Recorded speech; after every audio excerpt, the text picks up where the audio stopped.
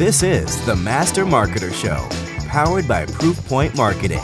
Each week, we explore the mindsets, skill sets, and tool sets the top B2B marketers use to drive results. Gain actionable insights, one masterful, revenue-generating success story at a time. Let's get started.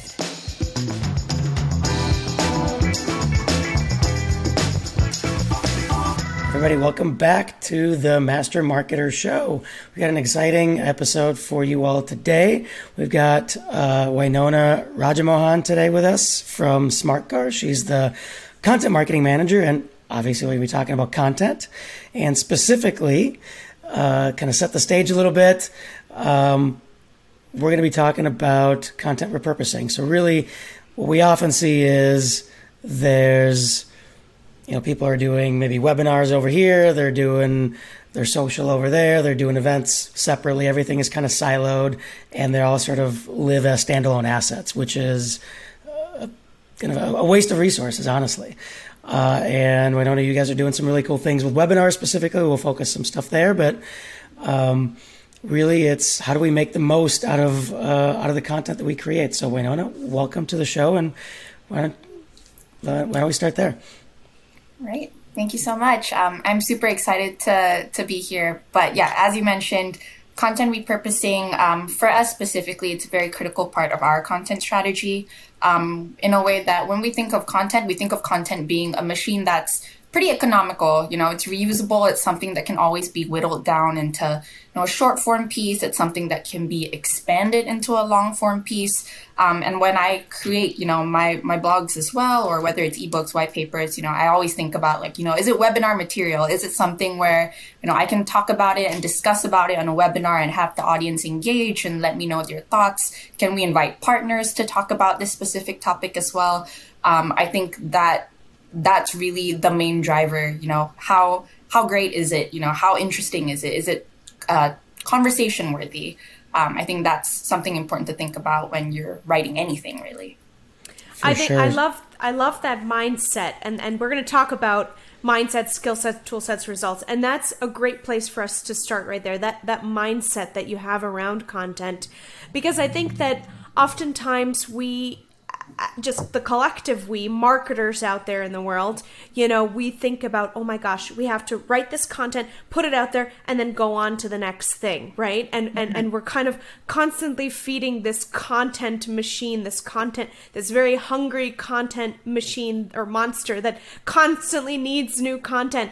And what we often forget, and I know that I am guilty of this myself in my own content efforts on LinkedIn and just in general, is okay, well, you know what? We don't just have to write it and then forget about it and then move on to the next thing.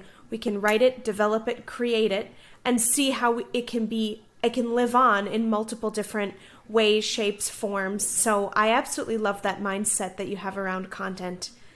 Mike, did you looked like you were going to jump in and say something? I was going to go to, speaking of the content machine, obviously a machine needs an engine. So maybe talk about, how do you think about, what is your mindset around creating that content engine? Yeah, of course. As a content team of one, pretty much at the moment, writing for, this niche. It's a very interesting niche. We are a developer platform for app developers creating, apps in the mobility space. So we're talking about like car sharing, EV demand response, car rentals, auto insurance. It's a very interesting topic. It can get pretty technical as well. And it's something that, you can't focus on pumping out, simple bare bones kind of content that targets high volume keywords because, it's very specific. You want to reach the right audience here. So ideally, if I target these high volume keywords, the high intent traffic isn't exactly there. So when I think about content, I really create content that tells a story, our story. Everything has to tie into our overarching mission, which is to empower developers in this space. I start by answering questions at all times. What do our audience need to know? Like, what do they need to know? Can I show them, how people like them are solving hard problems using our software? I found that personally with that approach, it becomes much more natural to kind of leverage SEO and tie that into, the future webinar ideas. You're not grasping at straws to make a piece work. You're not grasping at straws to kind of tie it into a webinar a couple months down the line. So I think just having a very intentional, big picture look at content right from the get-go, when you're building your content calendar, when you're building your strategy, I think that's super important. That's the main thing that I focus on for sure. So webinars are obviously, it sounds like based on what you're describing, are at the center of everything you're talking. You mentioned, as you're creating a blog post or whatnot, you're even thinking, is this potentially webinar worthy? Is this something we can have a webinar around? Maybe talk about that a little bit more. Sort of, why are webinars at the center of everything? Yeah, I wouldn't say it's exactly the center, but it is a great way to kind of get more engagement for content. We have someone that's really awesome on the team who focuses on webinars, and I work very closely with her. So when I do come up with a content topic, the webinar doesn't come immediately down the line, but it's something that I like to build up to. One topic, like let's say EV charging, you can't cover EV charging in one single blog. So when I built that, that tree, so to say, of blogs that are going to stem from that, maybe there are 3 or 4, I kind of center that around a customer story, a case study that really supports that and tells these different elements. And then a couple months down the line, we invite this customer for a webinar and then support that customer with, the different blogs that we've written that features their story, that features their success, that features their brand. And that entices them to kind of come on board and be a part of it. So I think that's one really exciting thing that we've got to build, we've got to experience. So yeah, I think it all works hand in hand, having that really close coordination, that really close communication with other members of the marketing team, creating content that lasts a long time, economical, tying it into that big picture, I think is really where, it's easy to forget when you're writing and when you're targeting keywords and stuff like that. So I think always having that something else to keep you in check, someone else to keep you in check as well on the team. What we have often found, especially in very niche industries or, organizations, is that the content marketer's job is to, yes, develop the content, put it out there, repurpose it, but most importantly, it's to work with your internal SMEs. And oftentimes that also means maybe getting buy-in from exec team or higher ups to be able to get access to those SMEs that are working on whatever it is, the product, the software, what have you. What do you believe the mindset is that you need to have as a as a content marketer to be able to go internally to your team, get the buy-in, work with your colleagues that are maybe not marketers, maybe don't have a lot of understanding of content marketing, and that might come to you and say, well, gosh, Winona, I'm so busy. I don't have time for this article. Can you just go figure this out? What is that mindset that you think content marketers today need to have, especially in very niche industries? Yeah, no, I love that you brought that up. I think when it comes to niche industries, it's important that the content marketer can't do everything by themselves. They're not necessarily the expert in a niche kind of space. So you have to depend on the internal SMEs, even external SMEs. You need to be able to kind of know what your proposal is as you're asking for advice, as you're asking for, quotes, as you're asking for guidance to write that piece of content, right? And for me, I went to school for journalism. So when it comes to creating content, I'm guided by very, very journalistic principles where, it's not a story. It's not a strong story without evidence, without a source that you can speak to. And you kind of lose your reader if you're not giving them a strong lead within those first few lines. And they want to hear from someone that's an expert. That's your strong lead, right? And so it needs to be hyper relevant. And so when I'm blessed that at SmartCar, we do have a very sort of content focused approach where there is buy-in for content from the top down. Everyone is very focused on empowering developers through these stories, and they learn by example. So when I go to, let's say, someone on the engineering team or the customer success team, with a topic that I have at hand, I make it very clear to be super organized, to show them exactly what I'm trying to achieve with this piece of content, show them why it's newsworthy, I guess, in journalistic terms. And there are a few elements in the newsroom, which I think applies to content marketing when I do build my case for these kind of topics. So showing how timely it is. And that definitely helps them kind of see why they need to prioritize this in the first place. Proximity is one thing that you talk about in the newsroom, and that's more for like location. But I guess in a content marketing stand, it's how close you are to something that, your readers or your customers are doing daily. Is it a daily routine? Is it a daily procedure? Is it a daily problem? There's the importance and the impact that you kind of have to spell out for your internal and external SMEs as well. Does it matter enough to people? Or like how exactly does it relate to the people that we're helping? How exactly does it relate to the internal SMEs themselves? How are we empowering them? And then most importantly, the human interest, which I think is something that, besides the content team, everyone, the marketing team, executives, I think everyone needs to have a collective kind of understanding of how human interest is so important in marketing stories and content marketing stories. Especially in B2B software, you need to make it compelling with some sort of a humanizing element, or else you're just kind of reading like a technical document at that point. So I think that's something that I always try to spell out for, any internal SME, any external source that I'm talking to. How can I make it, really exciting in a way where it's not just like, typical content marketing, SEO kind of stuff. It's more, it's really a story that empowers the reader, empowers the employees, it empowers the people that you're inviting to kind of make your content better as well. I think that's an important way to look at it. You can see us nodding along because, we've talked to a number of other content marketing leaders before, and pretty much across the board, the mindset that comes across that's needed is this journalistic mindset that you described. Mm-hmm. You're the first one that sort of mentioned a couple of these things around proximity and human interest, which I think maybe is a good transition for us to talk skill sets specifically in terms of... Before we do that, Mike, I do have one other mindset question, if it's okay. All right. Mindset before we go to skill set, one other mindset question, and then we'll move on to skill set. I agree with Mike. I love some of these things that you're talking about in terms of journalistic mindset and how you're approaching your SMEs.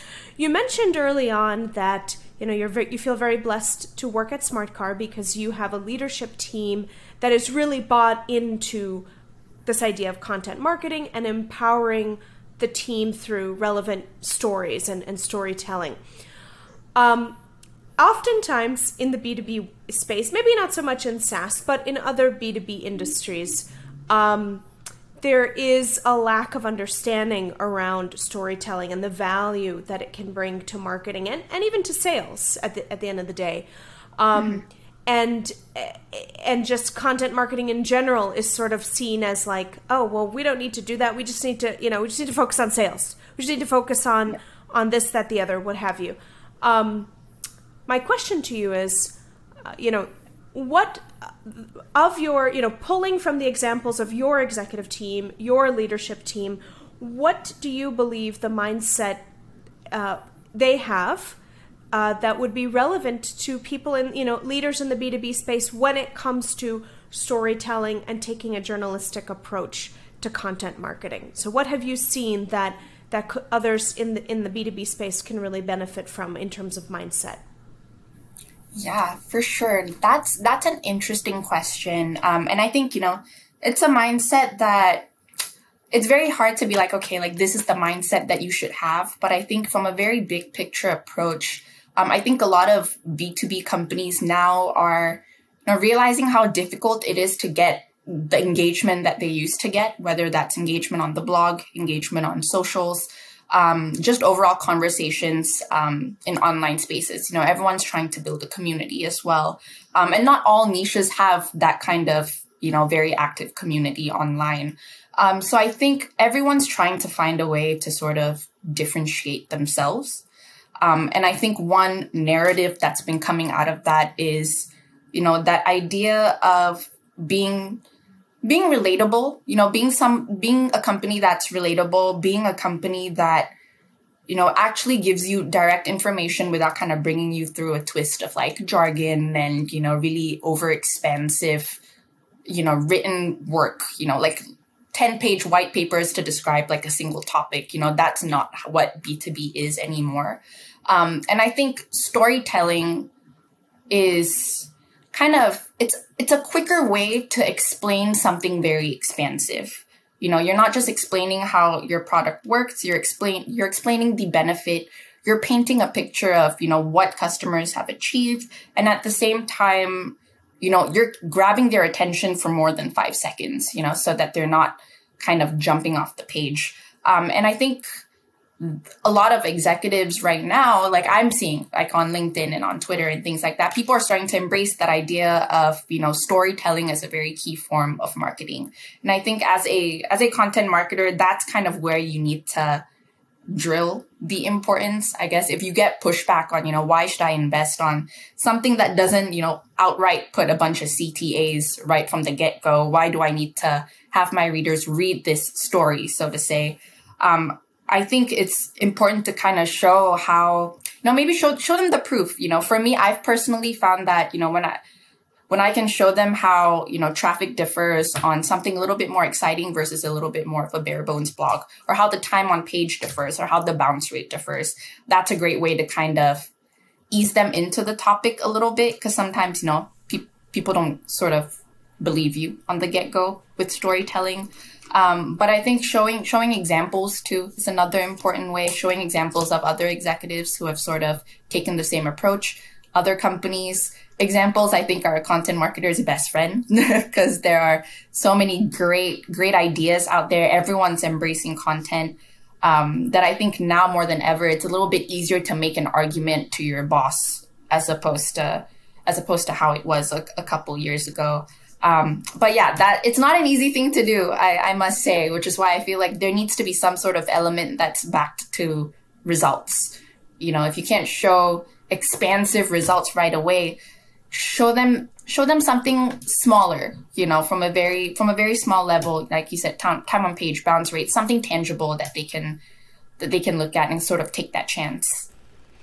We'll generally talk about things like, we'll generally look at things like content consumption as at the very top level, right? Because that's a good proxy for, hey, this is more likely to work, at least. Yes. Right? Because if they're not consuming, then it really isn't having an impact. If all they do is come to the page and bounce, or come to the page and stay for 10 seconds, or watch 3 seconds of the video, who cares? Versus, hey, we're telling stories and we're getting 3x, 4x, 5x more consumption, whatever that is for the medium, that starts telling that story. One thing that I think I want to dive into is we've mentioned, we said the word storytelling a bunch of times, and what I see happening out there, what my concern is, storytelling has become almost like a buzzword. It's not to you, obviously, from what we're talking about. So what I'd love to hear from you is what does storytelling in B2B, what does that mean to you? And maybe if you can provide some examples in terms of what does that look like? Because what I see often is people thinking that storytelling really means one thing. All of a sudden, it's like everybody feels like they need to be funny as a brand. And it's like, we have to create humor content. It's like, well, no, that's not for everybody. So what does storytelling mean to you? And maybe provide some examples of how you've done it.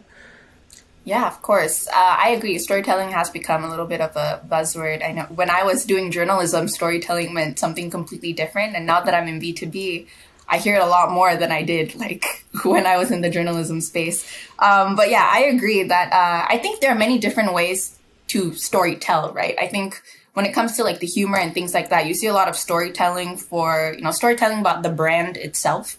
I think that's something different. I think the storytelling that I really focus on is storytelling about the customer. And I guess for me, storytelling kind of goes hand in hand with just really good customer research. Because, really good customer stories, I think that's our strongest form of storytelling. That's a storytelling that really lasts the most. It's the most economical. It can be repurposed a lot more. It makes the most sense. It's always going to be relevant, 6 months down the line. It's always going to be tied down to to your mission and what you can really offer people. So that's where storytelling is kind of centered around for me. You know, how can I get the best story out of my customers? How can I make them feel comfortable? You know, if it's humor, even, how can I impart humor in a way where, you know, it makes them comfortable to kind of share their anecdotes with me, share their funny stories about how they found our software and how they, you know, made a couple mistakes down the way, but now they're super familiar with how we work and now they're doing great things. I think that's what great stories are for me. Something that really shows how a problem is being solved. And I think that definition sometimes gets lost because, like you said, everything's a story, right? So I think when a content marketer says, you know, I want storytelling to be, you know, the kind of the pinnacle of our strategy here, it's like, what kind of story? Like, who is the main character of your story, and what kind of fairy tale ending are you trying to get to there? Yeah. You know, you mentioned that the definition of storytelling was maybe different when you were in your journalism days than it is right now in B2B marketing. Talk a little bit about that. What are the maybe differences and similarities, and where do you see? Let's start there. What are the differences and similarities between those two? Yeah, I guess they're pretty similar. I feel like people in B2B space say storytelling just a lot more frequently. You know, I feel like I see it a lot in, you know, Twitter threads and, you know, LinkedIn threads and all sorts of things. Storytelling, when I was, you know, writing for the school paper and doing all these journalistic projects, I think it was really a process. It was a process of kind of figuring out, you know, how you can elevate, you know, your sources in the story, how you can elevate your sources in the story and tie that into something that's important for the community. That's what a good story was for us. And for me, when I did storytelling, I always thought about other supporting elements as well. You know, how will it look like on the page? You know, if it was a print edition, you know, how can I take a picture of this event in a way that captures some of the quotes that I'm talking about? How can I get the right quotes to make this story flow so that people keep reading this newspaper? So I think that's when it comes to writing content, even though you're not necessarily, you know, taking a picture or, you know, on the field most of the time. Sometimes, you know, you're just stuck behind a Zoom call, trying to get the most out of a 30-minute quick meeting with a customer, and you're really trying to capture those quotes, but maybe they're not giving you those quotes, you know, that kind of thing. So I think just being really resourceful in that way, I think that's what storytelling has always been, you know, and I try to capture that as much as I can, even though, you know, it's a little bit different, but, you know, trying to be as resourceful as possible, trying to look at things from many different angles and not panicking if it doesn't work. And being able to say, like, okay, I'm wrong. I think I need to pivot from this initial story outline and do something a little bit different. I think that's what it was in journalism, and that's what content marketers should embrace a little bit more. Yeah, I think we're kind of coming. We're just segueing perfectly into skill sets, actually. Coming full circle. Yes. Exactly. So I was going to say, or sorry, Mike, let me jump in here quickly. You know, we've talked a lot about storytelling, which I love, because this is a first of the topic that we've really dived into on this show, and you've provided us and our listeners with some really beautiful examples of what that is and what that should look like, and how you should change your mindset if it isn't working. We talked about storytelling. We talked about content repurposing.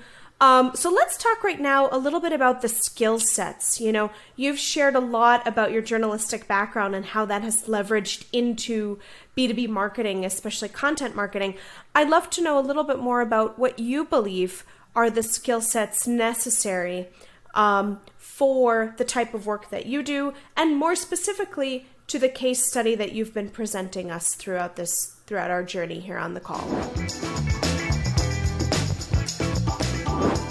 Yeah, definitely. I think the first, I guess the most important skill set, I guess it can be pretty vague, but for me, it's about getting customer research done right.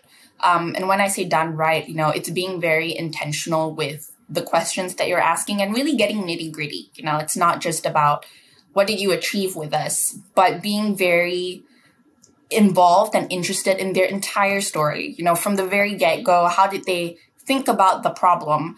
What was their mission going into this search for, your software or your service? What was their aha moment that led them to you? What was their aha moment on the sales call even that, kind of made them be like, what, I want this thing. I want to be a part of this journey.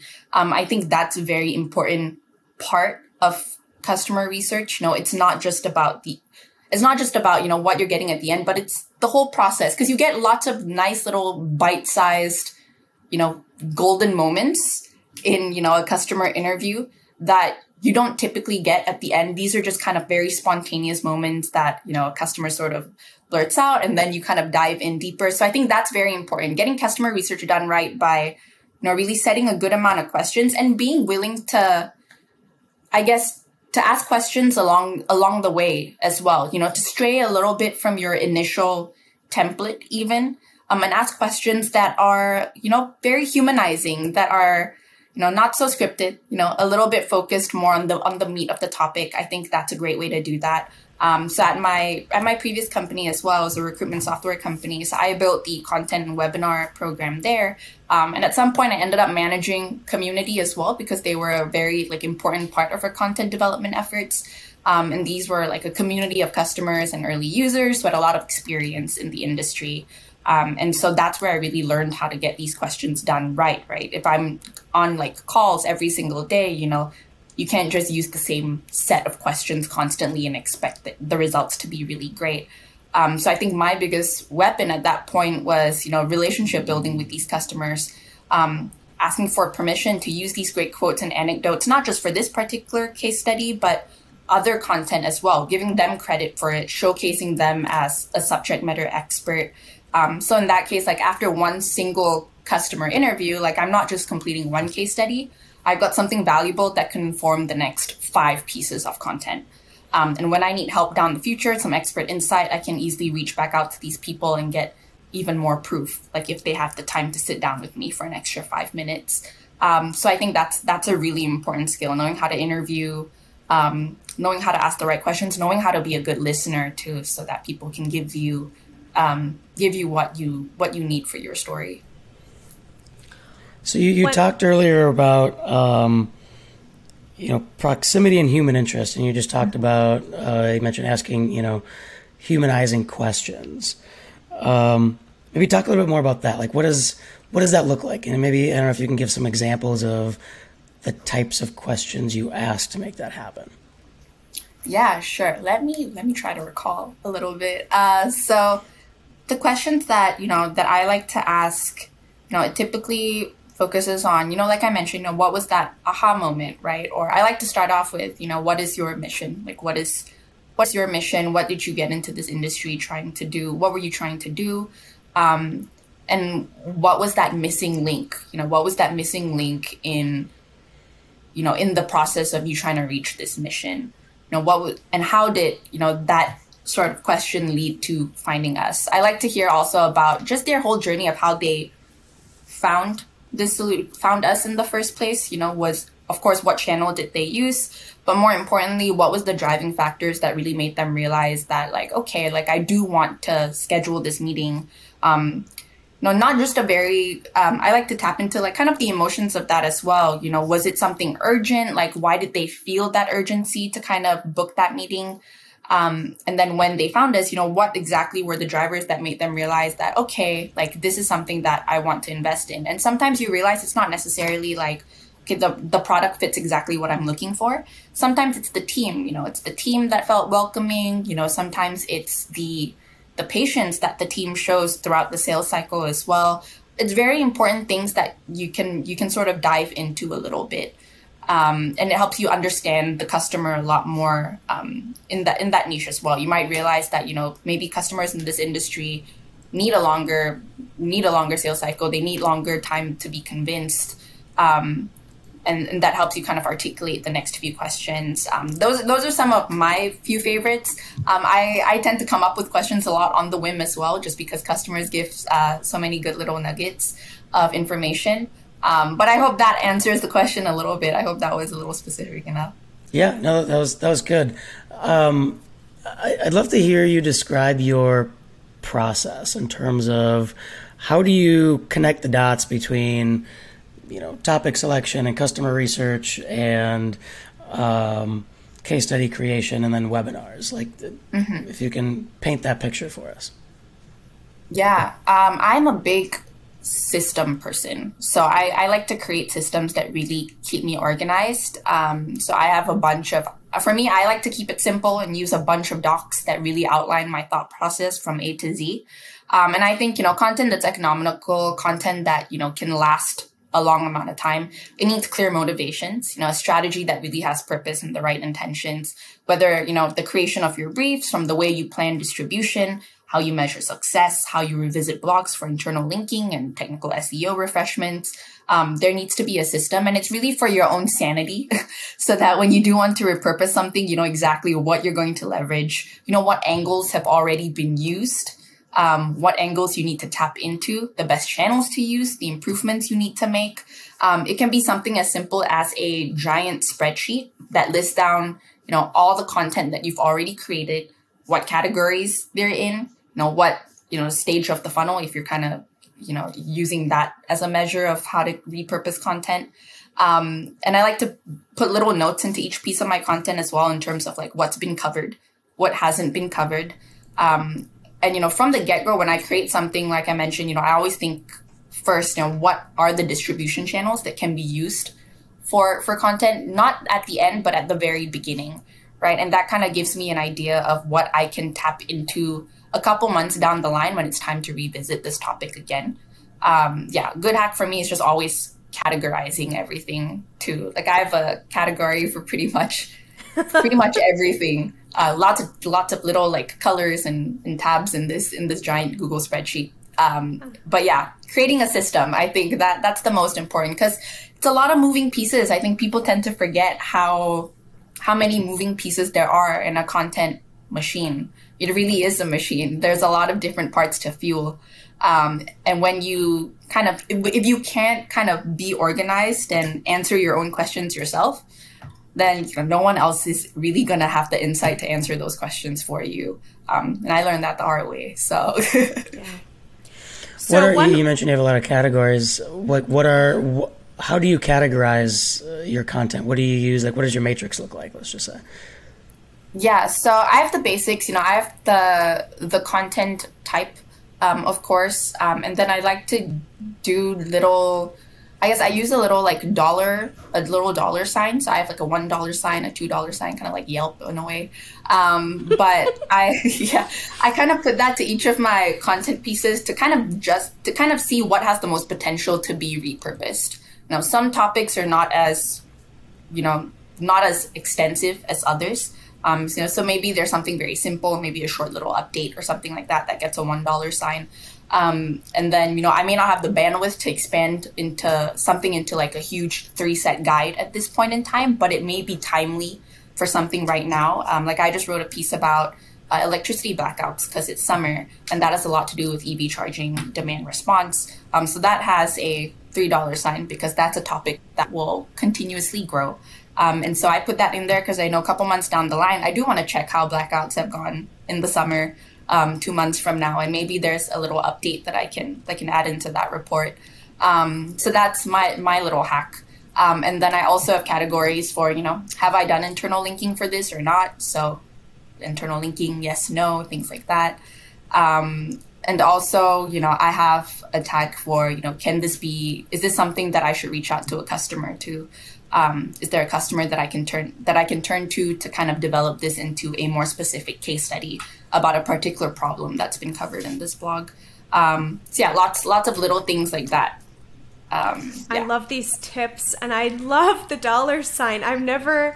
That is something that I've never heard of or seen myself. I come from a content marketing background, although it's been quite a few years since I've executed a content plan at this point, running an agency. So I love that. That's brilliant. And it's so clever and just so, easy to see, right? I mean, $1 sign means like, hey, one and done. We did this topic. There's really not a lot of legs on here. We're not going to take this further. you know, you're my cheapie $1, but like $2, $3, $4 means, wow, okay, we really need to revisit. There's a lot of legs here. There's a lot of opportunity for us to do a lot more things, whether it's repurposing into a video testimonial or a customer testimonial or a case study, you know, and vice versa. Bottom line, let's round out this discussion on skill sets, because you've shared so many valuable details here. But speaking directly to, let's say you're speaking directly to a counterpart in content marketing, or even let's say a leader in another company, what do you believe are the most important skill sets that content marketers need to have today? Mm-hmm. Yeah, that's a very big question. I think when it comes to that, I think of two things. There's, you know, ideation, having really good ideas. That's a very important thing. And another one is distribution, which I think is probably the toughest thing in content marketing at the moment. And when it comes to ideation, I think it's not just about having good ideas. It's about being really resourceful with your ideas as well. Because a good story isn't going to fall into your lap, right? And it's not always going to be given to you by a keyword research tool. That's a guide. Content that can be repurposed is content that's really interesting and it ties into your big picture and it's in your mission. And those stories really need to be found. Like, you need to carve out some time each and every week to really look for those, you know, golden nuggets. You have to really dig for it in, you know, sales conversations, internal communication channels, ask internal experts and take notes. Even when you're on like a 15-minute call with them, just have your notebook there. Reach out to external experts, you know, those in your network. And even those who are completely unaware of who you are. That's an opportunity to always learn something new and question your own outline. And being resourceful in terms of testing how strong your content brief is, testing how strong your outline is. I mentioned this earlier, not being afraid to change your initial stance, you know, and being able to walk away from a story that is not going to work, even though you've put a lot of thought into that outline. You know, sometimes things change. You know, it has to really be focused on the business goal at the end of it. And sometimes that great idea may not be relevant to the business goal of this week, of this month. You know, it's very fluid, and your content calendar needs to be fluid as well. So being resourceful, having that swipe file of ideas, having that swipe file of, you know, important points that were talked about during meetings, syncs, you know, stand-ups, things like that. That's very important. And the other thing is distribution. I think a lot of content marketers have talked about distribution. But I think it's something that should be echoed time and time again, right? I think we're all trying to figure it out in this landscape. But right from the get-go, you know, optimizing for the channel you want to distribute in before you even get started. It makes it easier to tie value in a way that's relevant to your audience when you're crafting that email pitch or that newsletter copy or that social copy. You know, you need to have a hook, line, and sinker for each of those right from the get-go. So like what we did with that case study, you know, I knew there was big potential for it to be spun off in a lot of different directions. You know, there were a lot of anecdotes that I could highlight in other blogs. So I made note of that right at the top of my content brief. You know, ways to turn the webinar highlights into social media snippets and drive traffic back to that case study 2 months later so that it's consistently giving you traffic. I think being able to pull the pieces together like that and making note of it, because lots of good ideas just pop up as you're writing, right? Just making that doc really be your safe space for all your ideas, and keeping it, you know, very focused on each and every project. That's always a great skill to have.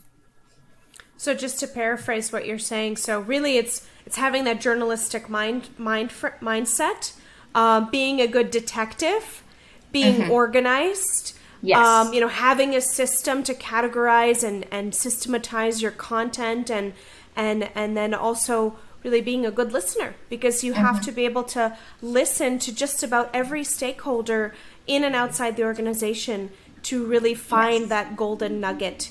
And it's being a pirate also, right? Not being afraid to keep going and finding and digging and taking your map out, and if this direction didn't work, then we got to go in a different direction, or maybe take a little boat or take a swim or whatever it is, right, to get to that golden treasure. I love that. You've shared some really, really awesome insight into the mindset and the skill set of being a modern content marketer today.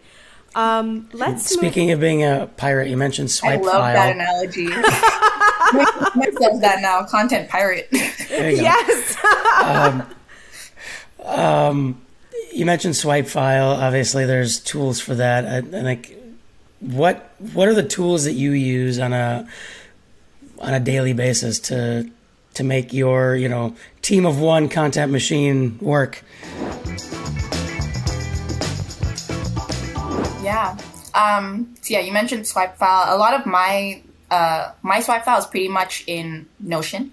So I have Notion for that just because it's nice to kind of put the emojis and the images in there in a place that's really neat.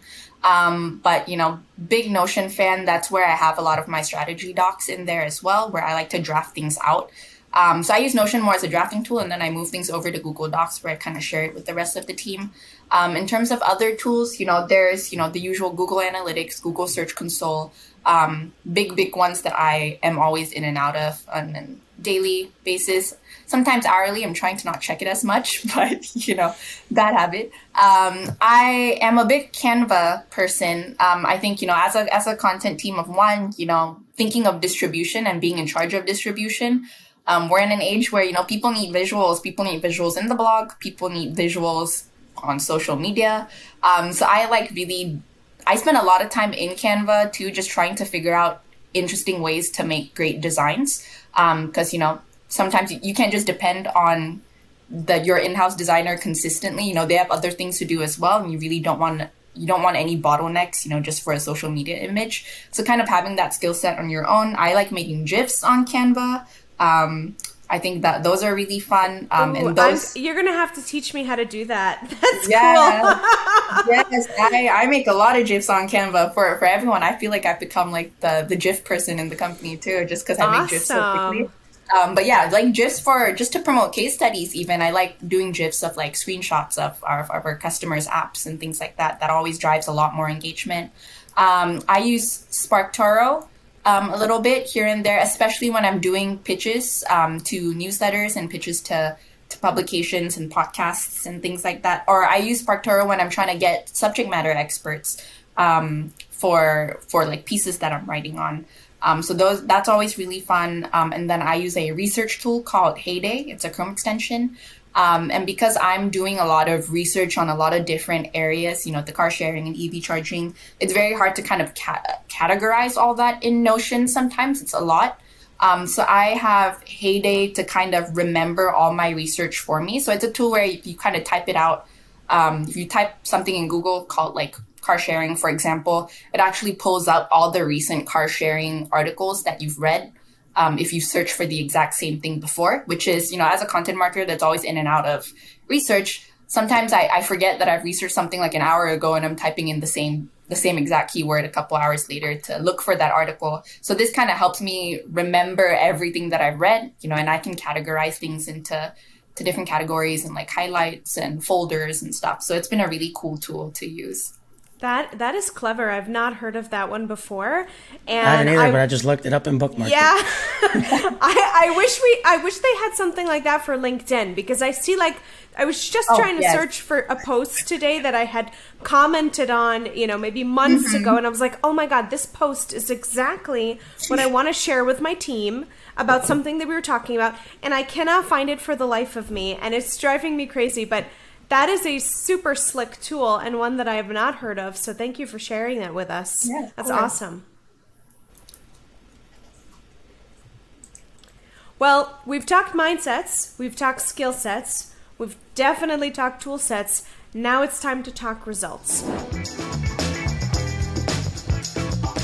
So Winona, tell us a little bit about, early on in the very beginning of the conversation, we talked about your case study, which was a customer story that you then repurposed into a webinar. So tell us, what were some of the results? What did you learn? What were your metrics for success? And what did it generate? Leads, closed-won deals, pipeline. Tell us a little bit about that experience that you shared with us from the beginning. Yeah, happy to share some sort of high-level results on that. So Like we mentioned, content kind of elevates a lot of the other elements on the website. That webinar did really well, and we were able to kind of create a really strong promotion plan for that webinar because there was a case study already talking about this specific customer.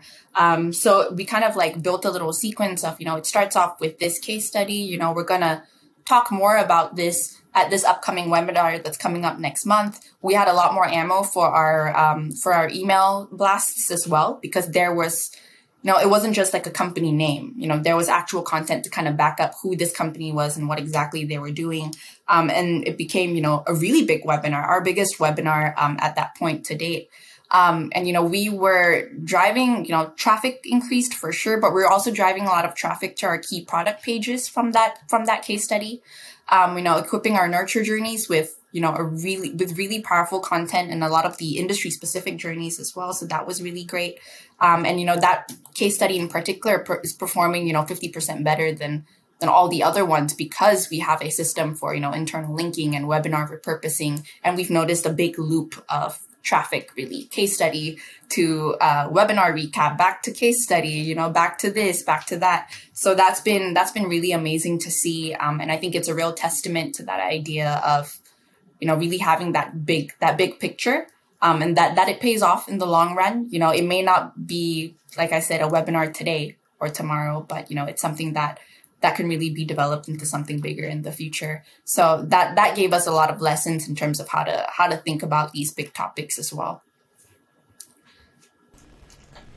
And were you able to connect any of this to your pipeline data? Yeah. Not able to kind of share that, so to say. Fair enough. But yeah. But for sure, we had a lot of great conversations with really high intent people from that webinar. I think it was the most that we had ever seen. I think it was really amazing to see how much context we were able to give throughout the event promotion period and in the event itself.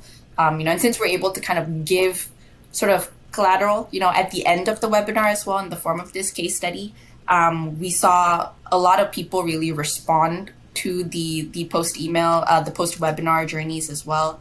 And yeah, got some great meetings booked, which is always amazing, to really see that kind of payoff. So yeah. Yeah, well, and I love that you called it high intent conversations, because I think that's, we talk about high intent traffic, high intent leads, etc. But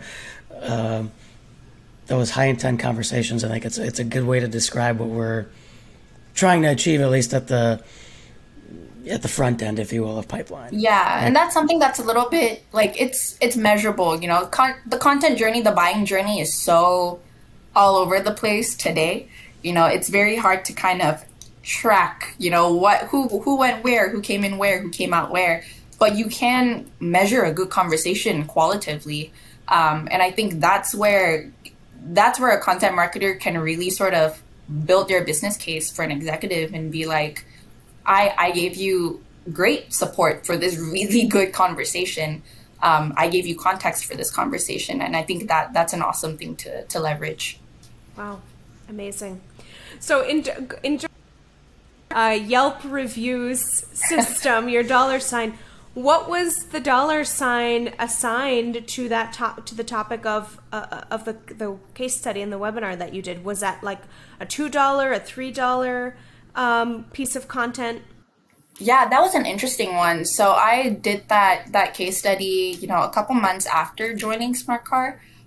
So initially I had like a $2 sign for it, and I think as we got into this year, as I kind of saw the response to this case study, I kind of amped that up to a $3 sign. So awesome. So yeah, I mean, it's still ongoing. Like, I think every now and then my swipe file is still getting filled with ideas, to really elevate this particular story, this particular customer. And, it's amazing because, it does great stuff for them too. Like, we want more people to know all the amazing things they're doing and what their mission is, because it's amazing. So yeah, I think, maybe $4 signs in the future. We'll see. It's good to stay conservative in the beginning, and see where it goes. Yeah. Awesome. I love it. Well, I think it's time for the lightning round. What do you say, Mike? Go for it. Let's do it. All right. Ready for the lightning round, Winona? I think so. Okay. All right. I've got a series of questions and then at the end. So nothing that you need to prepare for ahead of time, just whatever comes to mind. First question is, what is the main KPI you use to evaluate marketing success?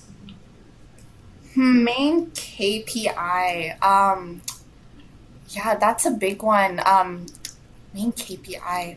I think I've mentioned this before, but the high intent conversations is something that really, really pops up a lot, like in our marketing team. I think that's something that it's easy for us to measure at this point as well. As a smaller team and as our company is starting to grow. So I would say that that's a great measure for the work that we're trying to do in terms of creating these stories and stuff like that. High intent conversation. I love that. What's something new you're looking forward to testing out this year? Yeah. So can't spill all the details yet, but I guess you could keep a lookout. So I'm really trying to experiment with a lot more journalistic content, some novelty content here and there that are really, experimenting with different formats on the blog, really trying to build a little bit more of a media approach, which will be interesting for our niche. Just trying to see how that goes. Have a lot of cool projects stored up that I'm trying to dive into. Cool. What's a marketing best practice that you actually wish would disappear? Ooh, that's a big question. It's a very big question. I mean, I don't know. Okay, I'm not gonna outright say that I wish it would disappear. I think it's a very common kind of statement. I think it's just an best practice that needs to be approached with caution. So it's the whole gating content thing.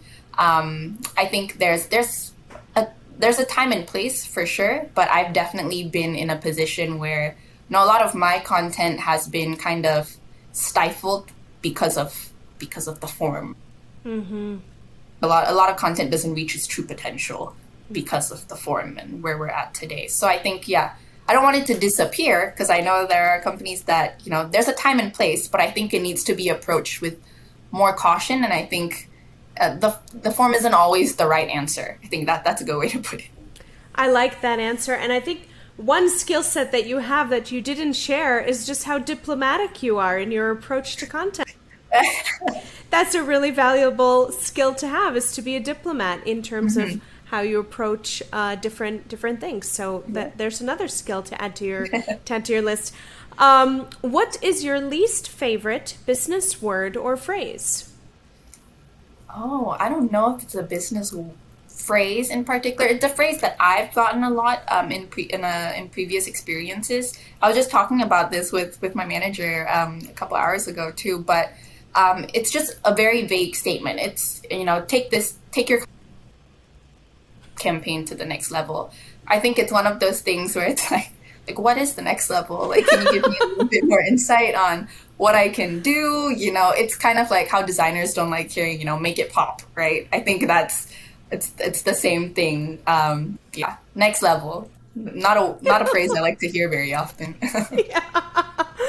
I'm laughing because I often talk to our designer can you make this bolder? Can you make this, and I'm like, oh God, I'm doing the thing that I shouldn't be doing. I used to do the same thing too. Yeah. I learned it the hard way. I got I got a little stare and I was like, I'm so sorry.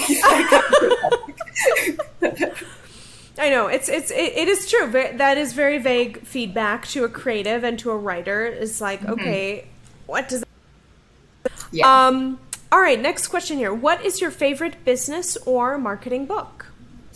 Oh yeah, my favorite book, Framework.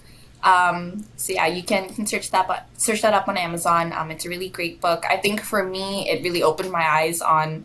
It's like a whole matrix of creating ideas, generating ideas, and it's not just typical long form blog ideas. It goes from infographics to data tables to research reports. It's a really awesome book that I always keep on my work desktop, kind of that file. I've kind of broken that book But when I'm lost at all points, I kind of pull it up, and I know exactly what to do and how to think about a problem.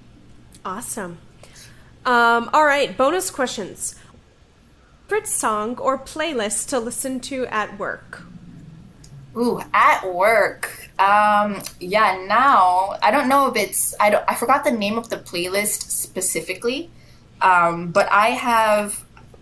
Okay, so I've created a playlist called Fresh Pages on my Spotify. Compilation of different lo-fi music, but I specifically like lo-fi music that can be played in a Tokyo cafe. That's what I search on Spotify, Tokyo cafe. Okay. So yeah, I've compiled a lot of that into my own little playlists, and kind of jazzy, very light lo-fi music. That really helps me get into deep work. I like that. I tend to listen to a lot of bossa nova music, and then also new age bossa nova, which is kind of lo-fi and more like Parisian cafe, not exactly Tokyo cafe, but I'll make note of that. I need more songs for my playlist anyways. For your playlist. Awesome. What is something your LinkedIn network doesn't know about you just yet? Ooh, just yet. I don't know if I'll post about it on LinkedIn even, but it's very basic, but I think to anyone who knows me, I think I've kept it under the wraps, but I am a big plant mom now, a very big plant mom. And I think it's kind of informed my whole entire life philosophy, even how I approach content and things like that. I'm very careful and very a lot more process driven, just because I have all these plants that I'm trying to keep alive at the moment. And it's surprising just because I've always said no to plants, because they've always died in my hand. Ever since the past 1 year, I suddenly got a bunch of green fingers, and all my plants are alive. So yeah, that's something, maybe in a couple months I might have so many that I will start posting about it on LinkedIn. I mean, that was a huge trend during the pandemic. I think there was, I can't remember, it was either Trends, I think, that posted about it, that the Trends I got into it after because when it started, I was like, oh, I will never be able to do this. And then when things opened up, I was like, I kind of want to stay at home. I should get a plant. It's snowballed. That is funny. Well, we'll have to exchange plant notes. I am also a low-key plant mom. We just moved cross country, so unfortunately I could not bring all my plants with me. I had to rehome them. But I did just buy all new plants, and I almost killed one of them. But I learned how to take care of it. It was a new plant for me, one that I had never taken care of before. So we'll exchange some notes. Yeah. And I read on your bio that you are a published novelist, or you're working on a novel. Is that correct? Yeah, I'm a published fiction author. So it's funny because I write a lot in my day-to-day, right? And so when I'm not writing for work, I go complete fiction, since so the year I graduated college, I ticked off something on my bucket list and I published a fiction novel, and it's out on Amazon. I would love to have time to write a second book. Don't really have that at the moment, but it's definitely something up there. So yeah, that's something that's very displayed on my LinkedIn, or else I would have put that as the answer for the last. What's the name of your book, and what is it about? Yeah, so my book is called I'm Chasing Myself. So I wrote this toward the end of, my college years. So it's really a book talking about, finding yourself when you're in that, youth kind of stage. I'm from Malaysia originally. I moved here for school, and now, I've sort of uprooted my life and I'm here for the long haul. So I think there's a lot of, homesickness, loneliness kind of involved in that big transition. So I wrote a little bit about that, and, really, really focused on kind of tying that into a more fiction setting that kind of described Malaysia a little bit and the kind of environments that I grew up with. Awesome. Very cool. Winona, thank you so much for joining us on the Master Marketer Show. If our listeners want to get in touch with you, what's the best way for them to reach out to you? Yeah, so you can connect with me on LinkedIn. I'm not as active on Twitter, but you can find me on Twitter. I do read tweets. I'm trying to be a little bit more active. So yeah, those two would be the best. Awesome. And if anyone wants to purchase your book, they can do so on Amazon, right? Yes. Yes. And it's called we'll include a link. Finding Myself or Chasing Myself. I'm Chasing Myself. Awesome. Winona, thank you so much. It was such a pleasure to have you on the show. I learned so much about the world of content marketing that has changed so dramatically, especially over the past couple of years. And you're a shining example of content marketing and content marketers doing it the right way. So thank you for sharing your mindset, skill sets, and tool sets with us. Thank you for having me. This was amazing. Thank you so much. Thanks for joining us on another episode of the Master Marketer Show. We'll be back next week with more B2B marketing success stories. Visit our website, www.proofpoint.marketing, for the full episode library, complete with show notes, guides, templates, and more. Make sure to follow Proofpoint Marketing on LinkedIn and YouTube so you never miss an episode. Listen every Wednesday wherever you get your podcasts. Until next time.